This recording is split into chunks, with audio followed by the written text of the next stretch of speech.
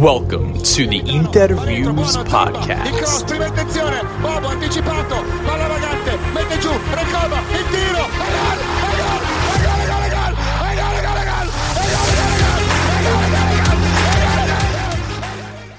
Welcome, Interisti, to episode 31 of the Interviews Podcast. As always, I'm one half of your co-hosting duo, Alessandro Raffa, joined here by Gianni Paterno. We have, yet another farewell pod. Our second Mercato discussion of the summer is focused around a departure. While not yet official, all signs are pointing towards Andre Onana, an absolute protagonist for us this last season, his first season in the Inter colors, departing Inter for Manchester United for a deal that's likely going to be 50 million, rising up to potentially 55 with bonuses, which is what was reported that Inter would sell at. I think initially the number was 60, 70, and obviously, as you know, for Italian clubs, we do not get the benefit of the doubt with those huge fees unless you're Milan and you get to sell Tonali for huge numbers. All right, so let's go ahead and dive into it, Gianni. You have been a huge supporter of Onana since the beginning. I think it took some people a little bit of time to come around to the type of keeper that he was. Very, very what's the right word? Expansive in terms of his game, being able to play with his feet and so forth. But you've been a supporter for a while. I'm also a huge fan, but I wanted to go ahead and kick this off by just having you talk a little bit about what he meant to this team. A team that made it to the Champions League final with some huge performances from him along the way. So tell me a little bit about your thoughts on this deal here. Yeah, I mean, it doesn't feel like we're getting enough, in my opinion. When you have a goalkeeper of that quality, and not just for his ability on the pitch, but really what he brings off the pitch, the mentality that he possesses, and the way he is able to galvanize his teammates when things may not look good or the odds may be stacked against him. He shows no signs of fear. He shows no signs of insecurity. And that's just something that it just spreads through a locker room. You know, you're able to just embolden your teammates and make them feel confident and maybe think that, you know what, yeah, the odds may be stacked against us, but we can do this, you know. I don't know. I don't know how you replace that. I don't know how you could even look at selling that, you know, and I'm seeing some Inter fans on Twitter talking about how, but look at what Suning has bought and how much they've spent. Listen, I appreciate that. But at the same time, look at what we've given up. Look at what we're doing time and time again. And now, you know, to lose a goalkeeper of this quality that you got on a free. So I understand, like, you know, just all of it's going to be profit. Fantastic. That's great, you know, from a business aspect. But when you look at the sporting aspect, you're not going to, no matter who you bring in, that I feel bad for whatever it is. I mean, I'm going to support them, and especially with some of the names that we'll talk about that are rumored to be coming in. But the odds are stacked against them, you know, and you're going to be comparing them to Onana, which is something, you know, we did with comparing Dumfries to Hakimi. So it's you're going up against someone who's arguably one of the best in their position. So to lose him, it breaks my heart a little bit. And, you know, some people may disagree with me, but I think that selling Onana is going to be a bigger impact than selling Hakimi. Yeah, there's a couple points that you brought up that really, really resonate with me. The first being sporting versus business aspect of the deal. When you look at the business aspect, for sure, you know, like you got a player for free, and this is a huge capital gains. But the negative side of that is that if a team from, let's say, Spain had signed Onana on a free transfer last year, let's say it was a team like Atletico Madrid, he would not be moving this summer for anything less than 70, 80 million, right? I think business-wise, we now have some money that we can invest in the team, but there's no way to argue that we received value in accordance with who Onana is in terms of best in the world at his position, right? From the sporting aspect, we're losing a ton. And I, did a deep dive into both. We'll talk a little bit about the replacements that have been brought up, but I did a deep dive into any goalkeeper in the world that can compare to what Onana brings on the pitch. And that sporting aspect is impossible to replace. You're absolutely 110% right. And we'll dive into what the strategy Inter is taking in order to sort of replace that from a sporting aspect and what that's going to look like. But it does feel like a loss in both respects, even taking into account the business side where, we make out with the massive capital gains. The initial question that we started with was what does he mean to the team? And there's two things that I think about. First is just tactically what he was able to bring to the squad in terms of his distribution. I've never seen an Inter goalkeeper be able to do that with his feet. It's the passing, it's the dribbling, it's being able to break the lines perfectly that we've never seen, and it's not something that we're going to be able to replicate and bring in. He's an excellent shot stopper, and tactically we're losing a little bit in that respect. Not a little bit, a lot. The second thing was the mentality, right? And there's been interviews where you can watch him. He's being asked, what do you think about going up against Holland? Or, what do you think about going up against this juggernaut of a team? And he always talked about like having no fear. He's just a man and he doesn't fear another man. And it was that kind of mentality that I think it was easy for Inter fans to fall in love with this player, and is why it hurts so much to see him heading over to a Manchester United side, which, I feel like if we had Onana, like I'd take us over them any single day. But now with Onana, that team that they're putting together for Ten Hag is a juggernaut. Yeah, I mean, I'm glad they don't have Kim Min Jae, because I feel like that would make them even more of a scary draw in the Champions League. I mean, obviously we're all going to be in part 2, so we don't have to worry about them. But if we got to the knockout rounds, which all indications based on what we see of where teams are and what pots and stuff, I would feel pretty confident being able to get to the knockout rounds. But they are not a team I would want to play if they had that defensive back line. But with Onana, they're definitely going to be able to, do things that they weren't able to do last season. I really do think that had they had Onana even last year, maybe not won the title, but I definitely think they would have given Man City a bit more of a run for their money. I don't really love their midfield and their defense for sure. And actually, they really don't have a clinical forward either. So there's not much to really love about them. But I do think that, he's got things going in the right way there. So, I mean, good for Ten Hag. He gets the goalie he wants to really play the style of football that he prefers. And if they spend a few more, shekels on some other guys, because obviously EPL teams don't struggle spending money, they might be a scary team to play next year for sure. Yeah. He's absolutely a talented one. He's one of the best in the world at his position, and there's no doubt that United are making out the better party in this deal, because they don't have to part with a world record fee, and they're receiving one of the best in the world at his position. In terms of favorite moments from this short-lived stint at Inter, there's two that come to mind. One relatively recently, and the other has got to just be sort of an overall performance in a competition. I think his performance throughout the Champions League last year was really unbelievable. He's an absolute, if he's not the reason we got to the final, he's definitely up there. And of course, it's the triple save that he does, against Porto, where he's able to not only stop a few shots, but also just make sure that he's pushing the ball into a position that's not going to put his defenders in an awkward position there.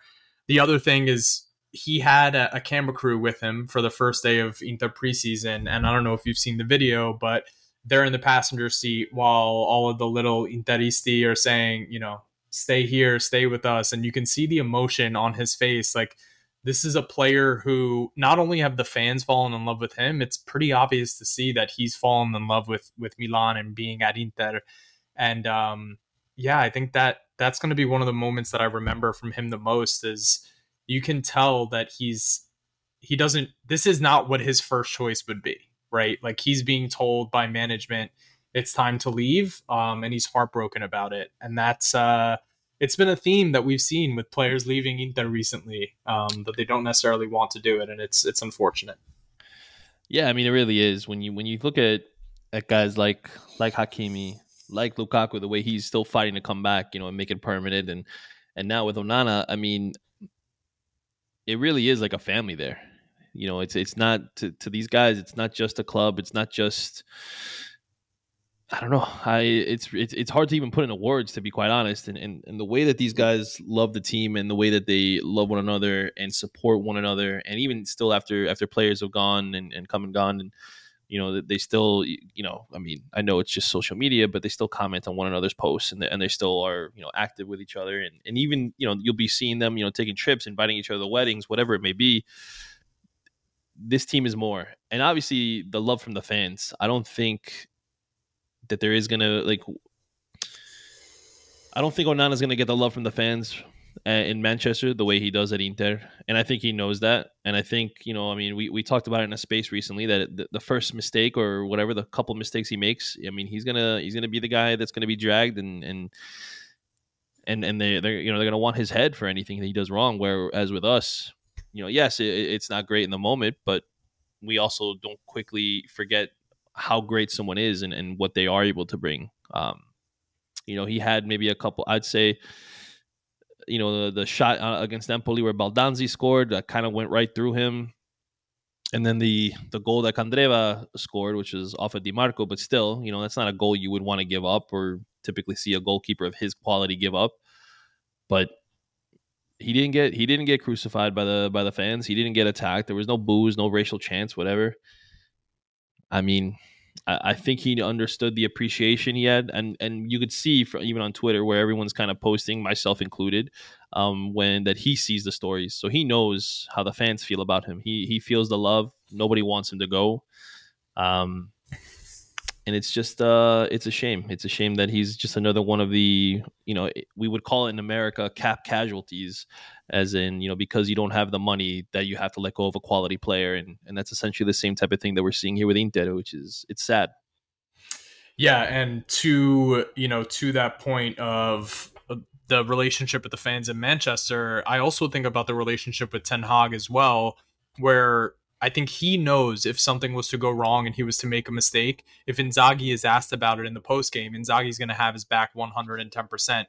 With Ten Hag, he's had a contentious relationship with this manager in the past. Like, Ten Hag has actually banished him from training before. Obviously, Yeah. he's grown up a lot as a player, but you can't, those sort of feelings, especially when we're talking about professional athletes, and that's a whole other discussion with the coddling of the current professional athlete. But I think there's sort of a safety in the relationship that he has with Inzaghi that it has to be going through his mind right now. Is that going to be the case with Ten Hag, a manager who has publicly, gone against me in the media in the past? Obviously, if Ten Hag is asking Man United to shell out this sort of fee for Onana, he has to have the confidence in him, but it is something that has to be in the back of the player's mind. Like, what if something does happen? I have a history with this guy, and it didn't go well the first time, so it'll certainly be interesting to see. I think it's also important to discuss what Inter's plan is to go from here, because as much as there's negativity around the sale of Onana, I actually buy into what their succession plan is. And that goes into sort of the research that I was talking about earlier. It's not only, you can watch game film and so forth, but when you dive into the actual profile of the player and the numbers and so forth, there is no keeper that is like Andre Onana. So in terms of being able to directly replace this player, you'd have to shell out a fee for someone like an Allison, which is just not realistic. He actually had the profile that was closest to Onana, and it still wasn't even that close. So what do you do from here? I appreciate that you have to go younger, which is what the links to Trubin are. You have to go with a player that you have to develop.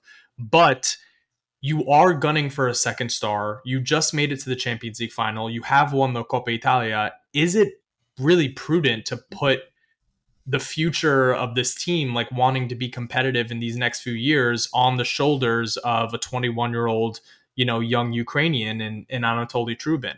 And while I do think he can develop into a player, maybe not of Onana's stature, but one of the better goalkeepers in Europe, I really, really like that this is a package deal with Sommer, Jan Sommer from Bayern Munich potentially coming in as well, because I think it's the only way to move forward. You're not going to get a like for Onana, so the way to do it is to bring in a veteran, an established veteran that has had success in Europe.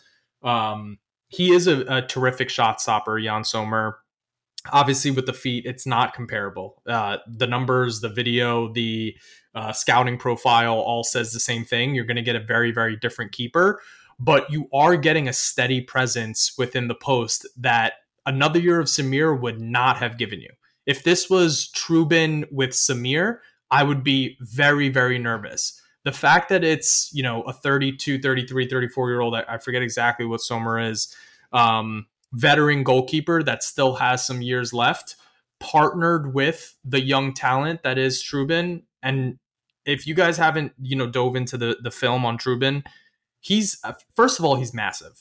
I mean, 6'4", has incredible range to be able to get to the ball, and I'm really excited about what his shot stopping ability is. But he's used his feet, and he can definitely improve there. But for me, if I'm going to take a positive from all this, it's that the approach that management has decided on with partnering a veteran with a young talent, I think is the only way to move forward in this situation. Yeah, I mean, I think both goalkeepers that were being rumored to be interested in are both guys that I consider, immense quality. I was a big Jan Sommer fan ever since he was at FC Basel, and I mean, he went to Mönchengladbach. Followed him closely there. I remember when when there was talks of Inter replacing Samir Handanovic, and this was like 5-6 years ago, that they were talking about Sommer, and I was excited about him then. He's always played well for Switzerland. I used to watch Switzerland a lot because I was a big Shaqiri fan, and he was at Inter for 6 hours, it felt like. But yeah, I always thought that he was a quality goalkeeper. He is a good leader. He was, at times captain for Borussia Mönchengladbach. I mean, he wasn't their normal captain, but he was like the vice captain. There we go. And then Trubin, I mean, this kid has all the potential in the world. I mean, we saw what he was able to do against Real Madrid. Winning man of the match at 19 years old, beating them at the Bernabeu. Like, that's not an easy task, especially for a teenager to do. I mean, he performed very well against Inter. I remember him, stonewalling Dzeko a couple times. Like He's you had said, some of his best games in his career against Inter. Not the best with the ball at his feet, but he's not as bad as people make him out to be too. He has the ability to send a long pass, to find the front man, to be able to hit a winger and have him, run into space and be able to pull off, fantastic assists. Really, that's what they've essentially come down to with him.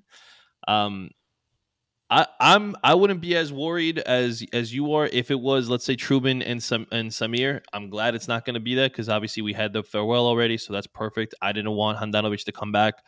I appreciate everything he did for this club. He was the best player for us during the banter era. I mean, he was. The year we finished 8th, we might have finished 14th or 15th had it not been for him that season, to be quite honest. So I wish he would. I'm glad he got a league title and he got a Coppa Italia and he got everything. I wish he could have, had more success at the club, especially for a guy at his caliber of goalkeeping. In my opinion, when he was at his peak, I would put maybe only Neuer, and it's tough to say Buffon because I would say he was more at the tail end at his peak, but I guess you could put Neuer, Buffon, and I would say Handanovic is the top 3 goalkeepers in the world at that time. And that's just my personal opinion. I feel like he's immensely underrated in European football. I think it also hurts him, recency bias, and I'll say I'm guilty of it too. The last 3 or 4 years, he's not been a top quality goalkeeper, and he's had to be, called upon and play key matches and have key performances for us. But hey, you know what? with Trubin and Sommer, though, that is a duo that I think you could easily win the league with, no problem. Yep. If you decide to go with Sommer for the league and let's say Trubin for the Champions League and the Coppa Italia, I honestly don't see why you wouldn't be able to compete on all three fronts, in my honest opinion. It'll be interesting to see what we do with the Onana money for the rest. I mean, there's talks of Sommer for 6, Inter's trying to get Bayern to come down on that, since we do have pretty good relations with them. So maybe that'll be able to work out. You can get him for 3, 4, something, or maybe 3 plus bonuses, whatever they come out with. And Trubin, they're supposedly they want 20 million plus 20%. I think it's going to come down to maybe like 15 plus 10% when all is said and done. To get 2 goalkeepers for under 20 million of that quality, I think that'd be great business. And then it looks like the rest would go to funding Lukaku. I mean, I think there's still some holes to fill, and we'll talk about that too. But there's other positions that I think that are a little more important than keeping Lukaku. Although I do think he is super important to come back when you look at the rest of the striker market. 100%. Yeah. If you want to win the title, I think you need Lukaku. And then if you go in with Lula, you got Thuram off the bench, and it looks like nobody wants Correa. Yeah. Yeah. So I mean, I think that's a solid. I like that more than what we had last season. Although Dzeko was great, but again, towards the end we saw his age show. So yeah, it'll be interesting for sure. But I'm excited about these 2 goalkeepers. I want both.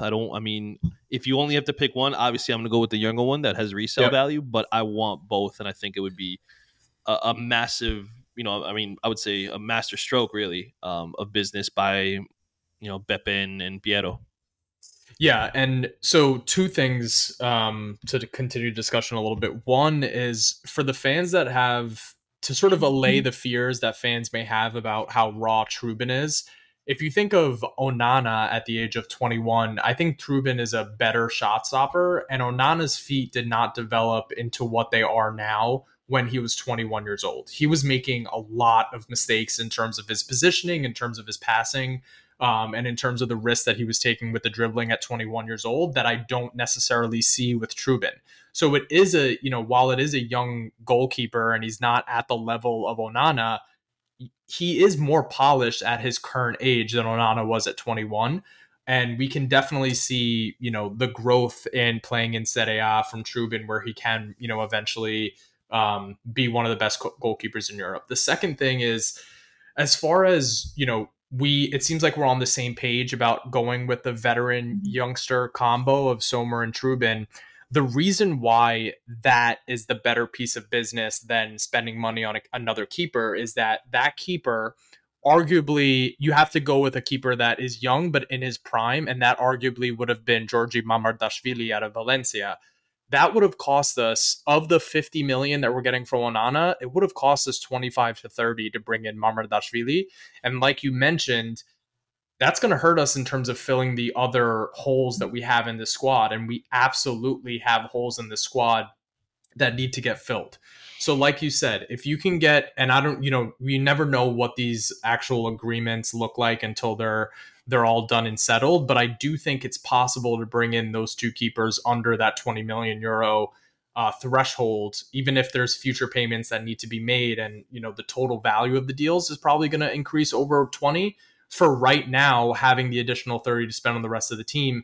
And also, with Lukaku, the key thing with the money that's coming in from Onana is that the majority of it that is going to be spent towards Lukaku needs to take place next summer in future payments and so forth, and not this summer, which is what I think, from reports, Inter is really pushing for, where it's a loan of a smaller fee, 7 to 8 million, and then an obligation to buy later next year for around 25, 26, whatever it might be, bringing the total value of the deal over 30 mil. So yeah, there's definitely sadness when it comes to Onana leaving, but there also has to be some positivity around how this management has chosen to approach the succession plan, which I am pretty happy with. All right. Any other words on the departing Cameroonian like you said, it really does feel like Hakimi, where we got to see one of the best in the world at his position for a really short-lived period of time, and there's that bittersweetness feeling. Yeah, I mean, it stings. You never want to see a guy of this quality leave, especially in such an important position like the goalkeeping one. But you know what? I mean, I wish him obviously nothing of but the best. And hopefully, come December, he'll be having an interview with Sky Sports and talking about how he wants to come back, and he'll force his way back for a cheeky loan with an option to buy. Yeah.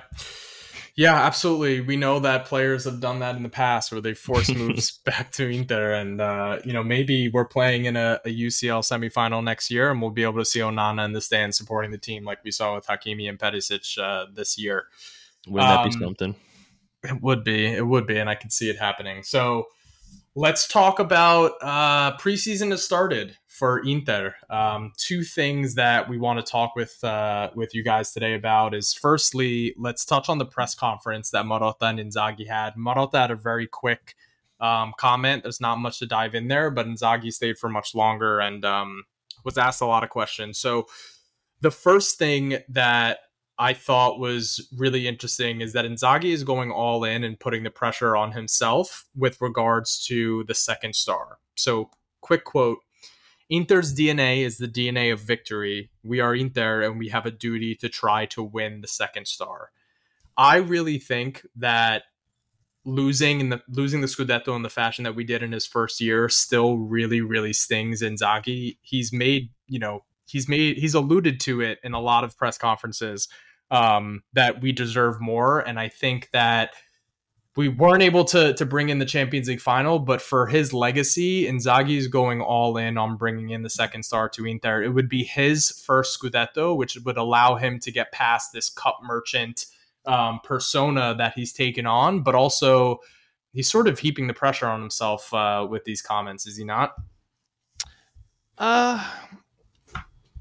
I don't know. I mean, I could see it both ways, really. I think I want him to want this trophy. Obviously, with the way it's eluded us the last 2 years, we've been, disappointing in one aspect the first season because we lost it by literally a point or 2 points. I forgot what it was now. Where we lost to, truthfully, an inferior team that they got hot at the right time and they stayed being hot, where I kind of feel like we more so choked it away. And then last year was disappointing in so many aspects, 12 league losses. That's unacceptable for a club like Inter. You cannot have 12 league losses. I don't care who you are.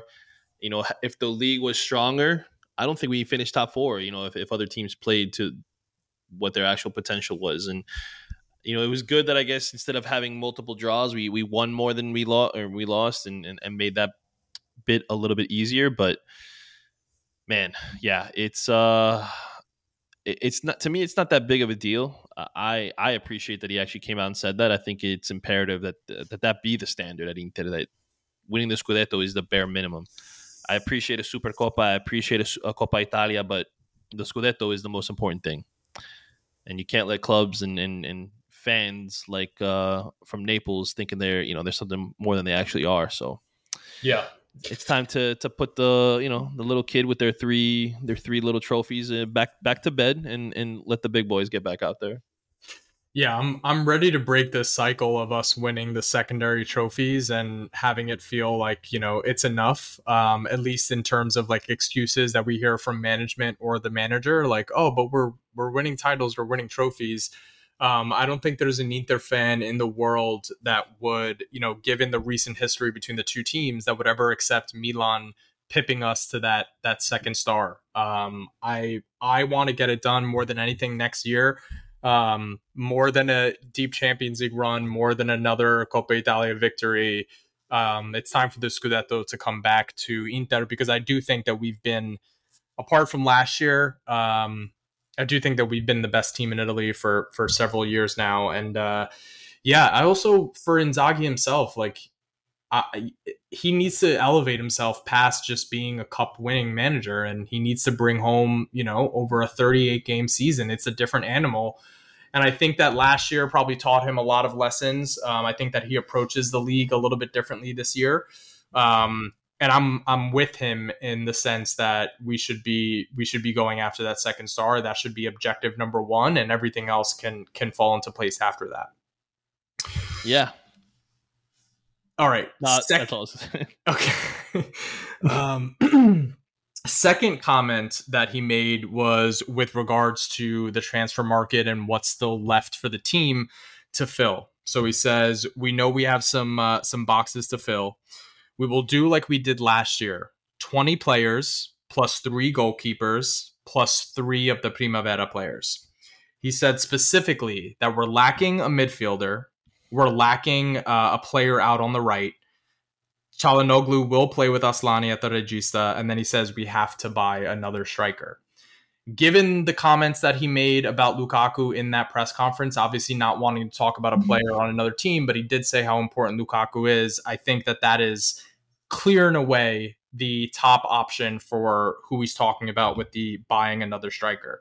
In terms of the midfielder and the right wing back, what kind of profile are you looking for? For that spot? Because technically, if you look at who's on the roster right now, Sensi could act as a sixth midfielder if he's not being asked to play constantly. And then there's Lazzaro, who did okay in certain loan spells that he's been out on, but he is a part of the team. So, who are you looking for those specific positions, the midfielder and the right wing back? Well, since it came out today, what players are not considered to be part of the future, and unfortunately, Sensi and Lazzaro were on that list.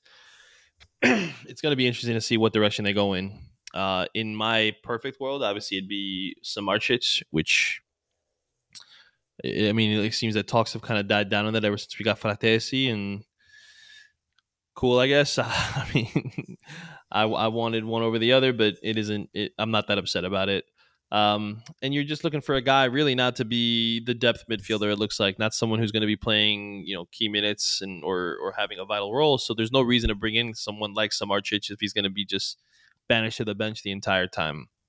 I would have thought maybe Agume, but it looks like he's just going to be either loaned out or right out sold, which I think you have to just sell him at this point. If you don't see him being a member of the squad, then what's the point of keeping him around for? I don't know. It'll be interesting to see what direction they go in. It look, if I'm not mistaken, Pereira is signing with Besiktas, so there goes that guy who we supposedly had blocked off. I mean, is he an improvement over Gagliardini? Sure. Did I want him? Absolutely not. At this point, honestly, I'd be fine with just keeping Fabian and letting him be the sixth midfielder. Like, there's no way he could be worse than what we had last season. There's absolutely no way. I know people kind of aren't really impressed with his technical ability, but he's a kid. That'll come. He was scoring goals. He was able to assist on a few, and he has flashes in his game. And I think for a sixth midfielder, that's not a problem. That's something you can kind of deal with and work through. It's going to be Mkhitaryan and Aslani, the first names off the bench anyway now, which unless Inzaghi completely loses his mind and doesn't use Aslani like he did last season. But I think those, we'll see what direction they go in terms of right wing backs. I mean, we're hearing about this kid Holm from Spezia. Nima does not like him at all. I honestly did not pay attention to him enough to have really anything to add about him. So if he doesn't come, I'm obviously okay with it. It'll be interesting to see what they decide to do. I was Tony shared this kid from, if I'm not mistaken, it was PSV or something Henderson? like that. Yeah, and what little I saw of him, I was kind of intrigued with. I don't know what that cost would be, but I think that's a name that it's interesting. I mean, we saw how we looked getting another player from PSV, so is that going to be the history repeating itself? That remains to be seen for sure. But I think that you could see more potential in Pedersen as you did with Dumfries. Yeah, and he's also younger than Dumfries was when he got transferred over. Exactly. So we'll see what happens there. I mean, some of the names that I like are names that will never be tied to. I'm a big fan of this kid Frimpong from the Bundesliga. I know He's I like get a the lot of best. Yeah, he's like the best right wing back in the world, or on the he's trajectory to he's become. he's not good defensively. He has a lot of holes defensively. Like that's something where you would want Darmian to be the starter and let him ease into it. I know we're not going to do it because I know he's going to command a ridiculous transfer fee. But like I liked him for at least 2 years now. So, and then last year was kind of like really his coming out party. Yeah, But somebody in that type of profile who has pace, who has some creativity in his game, who is able to deliver a decent cross. Basically everything that Dumfries can't do. That's kind of what I'm hoping to find. If there is a young profile out there, I don't think Josh Doig plays on the right side. I've only seen him play on the left. yeah. If it, he's a guy I do like, and I think he has some potential, and I would, I could see a player being developed there. I don't think that's a guy that we would target either, just because of his unfamiliarity with the role. But somebody maybe even that who has shown flashes, who has potential, and can be a right wing back. I think that'd be like a really fun project to do, especially if you can get him young and develop him, and then you can, listen, if you got 15, 16 million for Dumfries at this point, I'd be ecstatic, and then you can, go find something. And I'm sure, you know what, I'm sure you could even go to South America and find, a Brazilian kid or an Argentinian kid who could be a nice little developmental project if you wanted to look into that. Yeah, so I'm in agreement with you in terms of that six midfielder doesn't need to be a profile quite like Samardzic, especially because, like you said, Aslani and Mkhitaryan are going to be the ones off the bench getting the minutes. The problem with Fabian is that with these kind of players, like it's similar to Agume a couple of years ago, where once they sort of break out and find some mainstream attention, I guess they want them to play in order to increase that plusvalenza, that value, right? The potential capital gain. So I don't think that they'll keep Fabian to get Gagliardini minutes.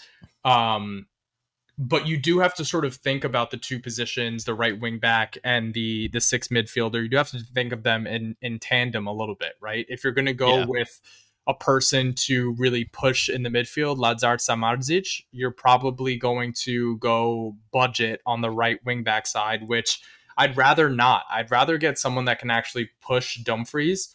So here's how I'd play it. I think I'd keep Sensi. If you look at Gagliardini got like 500 minutes last year.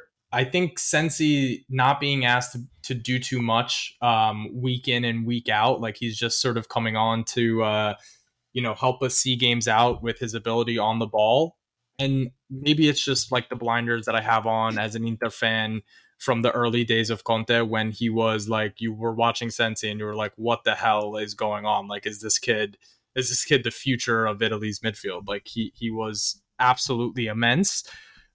There's a piece of me that despite all the injuries, if you put him in a position where he doesn't have to put as many minutes on his legs, like what is that going to look like? And what that allows you to do is make an investment in the right wing back position, which home to me, watching him and whatever, feels more like an athlete than a football player, and we already have that in Dumfries. So I'm not really interested. But Dumfries isn't an athlete. I think you're being too kind. He is not an athlete. The kid's like 6'3", playing on the right wing. He looks huge. He's got really good pace, but he's very reckless in his tackling, like really, really reckless in his tackling. And I don't love that. What I would love to do is bring in Sengo for, around 15 million euros, because I know that not everybody's a big fan of him. I'm a huge fan of him. I think he's really, really good. I think he'll become even better and be able to actually push Dumfries for that starting spot. If Sengo was part of the team next year, I'd fully expect him by the end of the year, when we're fighting on all our different fronts, I would expect him to be our right wing back. I think he's 22 years old. I think it's an investment worth making because it'll have resale value. And he's good, man. I really enjoy his game. So I would go Sensi Sengo for those two positions. I don't see Fabian getting that spot. Samardzic, I don't think would get the minutes that would be required. Although, if he does come in, maybe he can relegate Mkhitaryan to a super veteran role where he's not playing as much. We'll see. But that's ultimately how I hope this plays out. But unfortunately for Interisti, this is not going to get resolved for until the Chelsea deal with Lukaku is over. That this is where all their priority is it's looking at Lukaku. So we'll see how it plays out. Yeah, I mean, I don't think Sensi's going to be happy with that role. Personally, I could see, I'm sure he's going to want more minutes.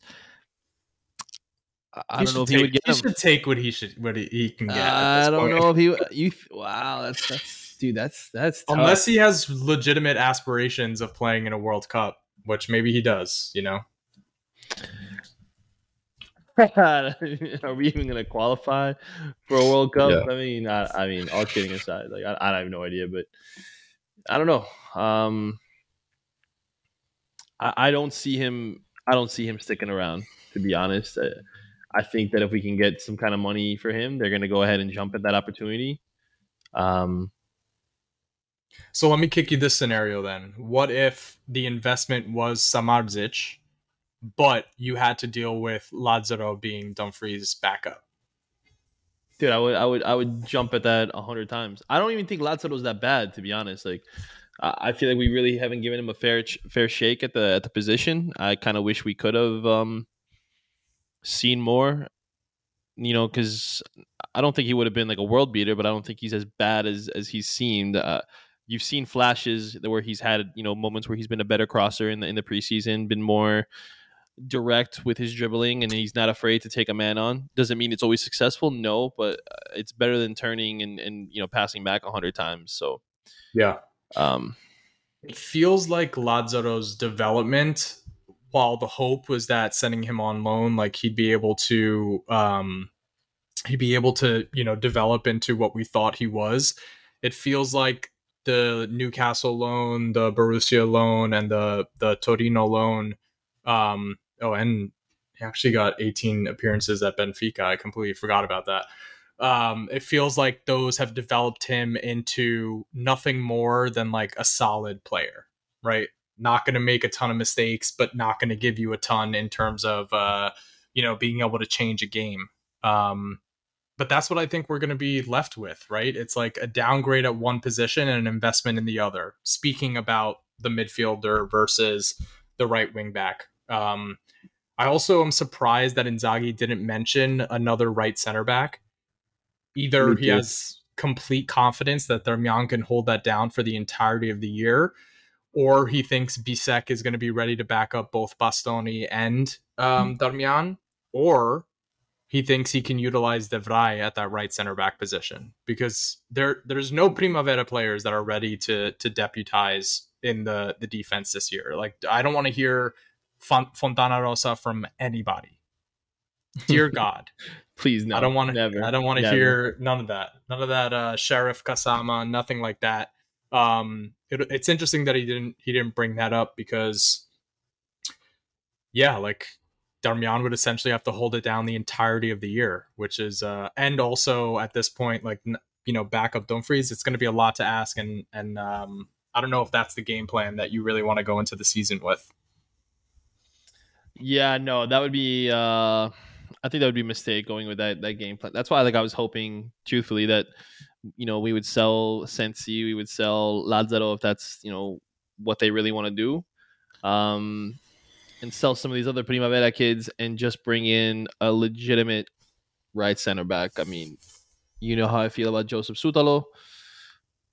18 million. I just don't get it. I'm tired of hearing these Demiral rumors, and the guy is absolutely terrible. Like, there's no way you should want that guy. He's just a head case who's a careless tackler, makes nothing but mistakes.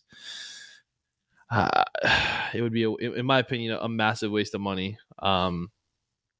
I forgot about Demiral for a second there. Actually, I'm kind of hoping everybody forgets about Demiral, to be honest. But yeah, seeing him left off the roster does not really give me great hope.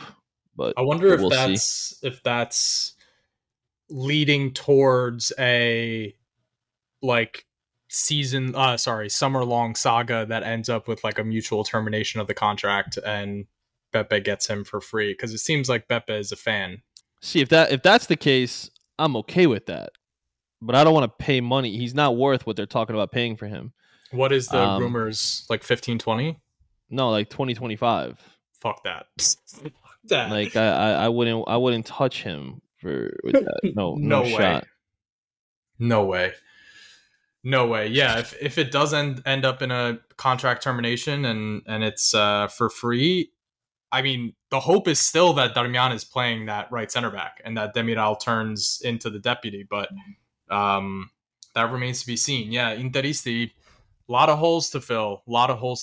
And if you think about this Onana sale, like if it was not to move forward, then you start scratching your head, like where the hell would we have been, funding these different moves from? I think everyone's hope coming into the summer was that there'd be some interest in Dumfries, right?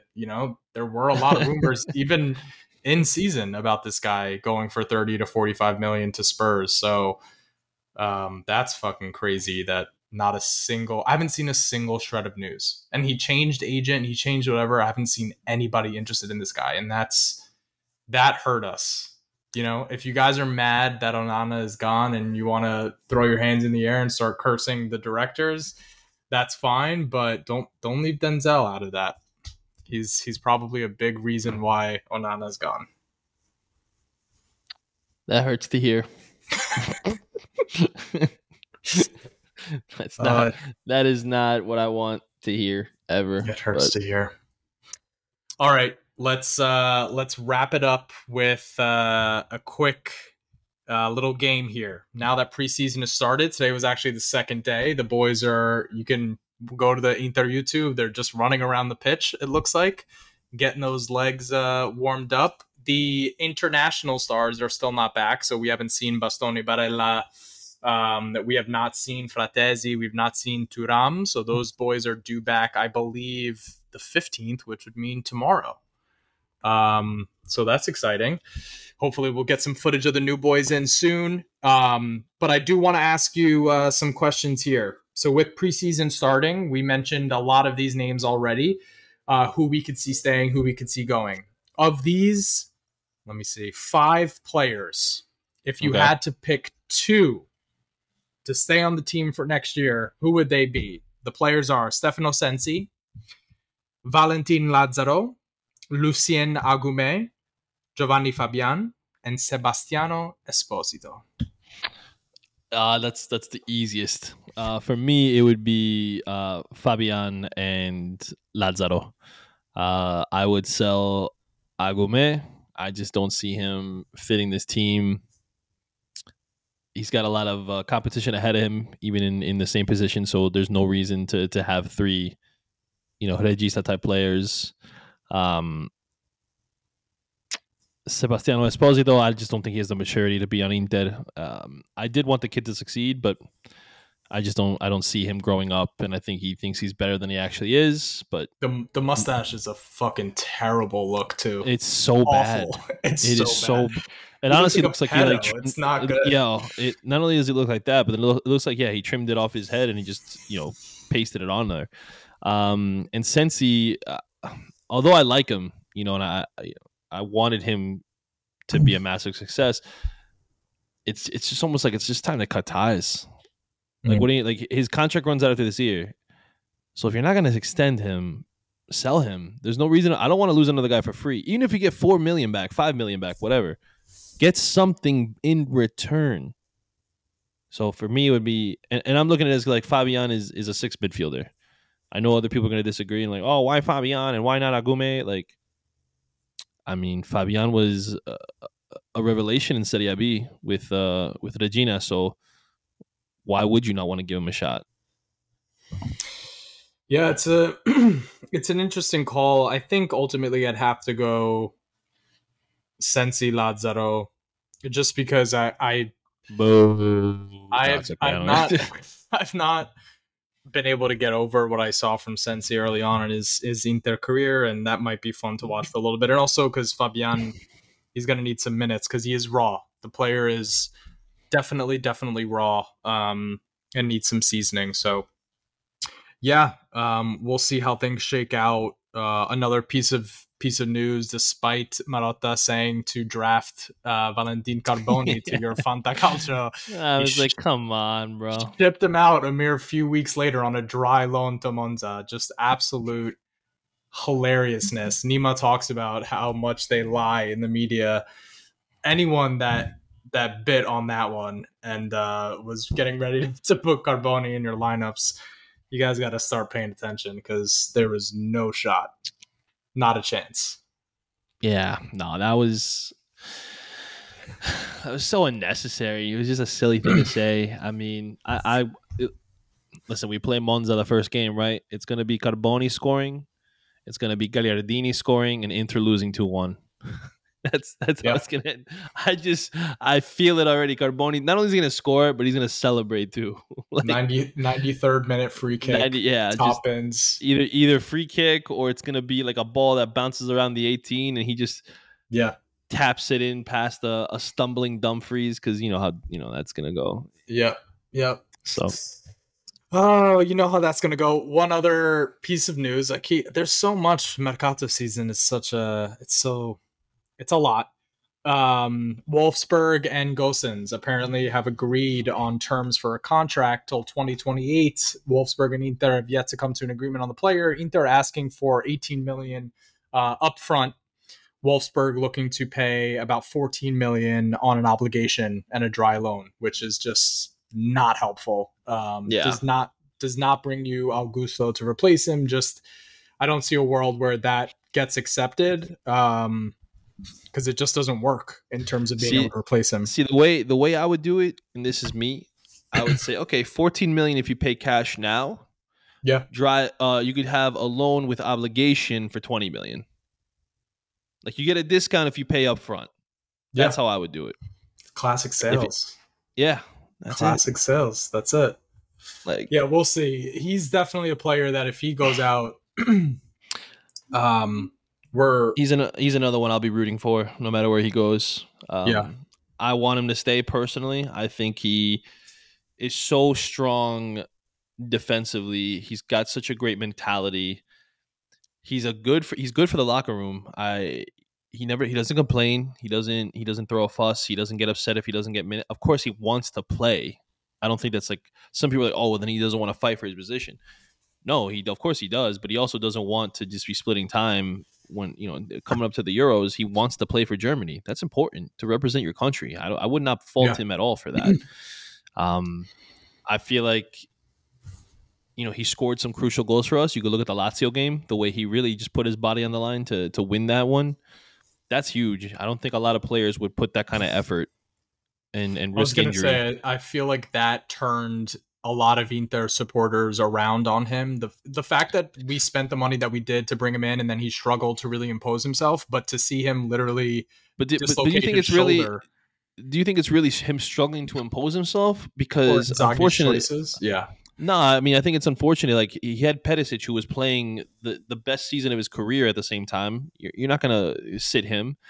And Di Marco was playing fantastic too, and you weren't going to sit him either. So it's like, he just had unfortunate circumstances, and I think he was never really going to be able to win the spot back just with the way these other guys were playing at the time. So, and he's also he's the perfect foil for Di Marco, where like if you're a team that has to defend against Di Marco's crosses for 65 minutes, and then all of a sudden you have to deal with a Panzer going down the left, like working himself into the box and being an absolute nightmare to defend.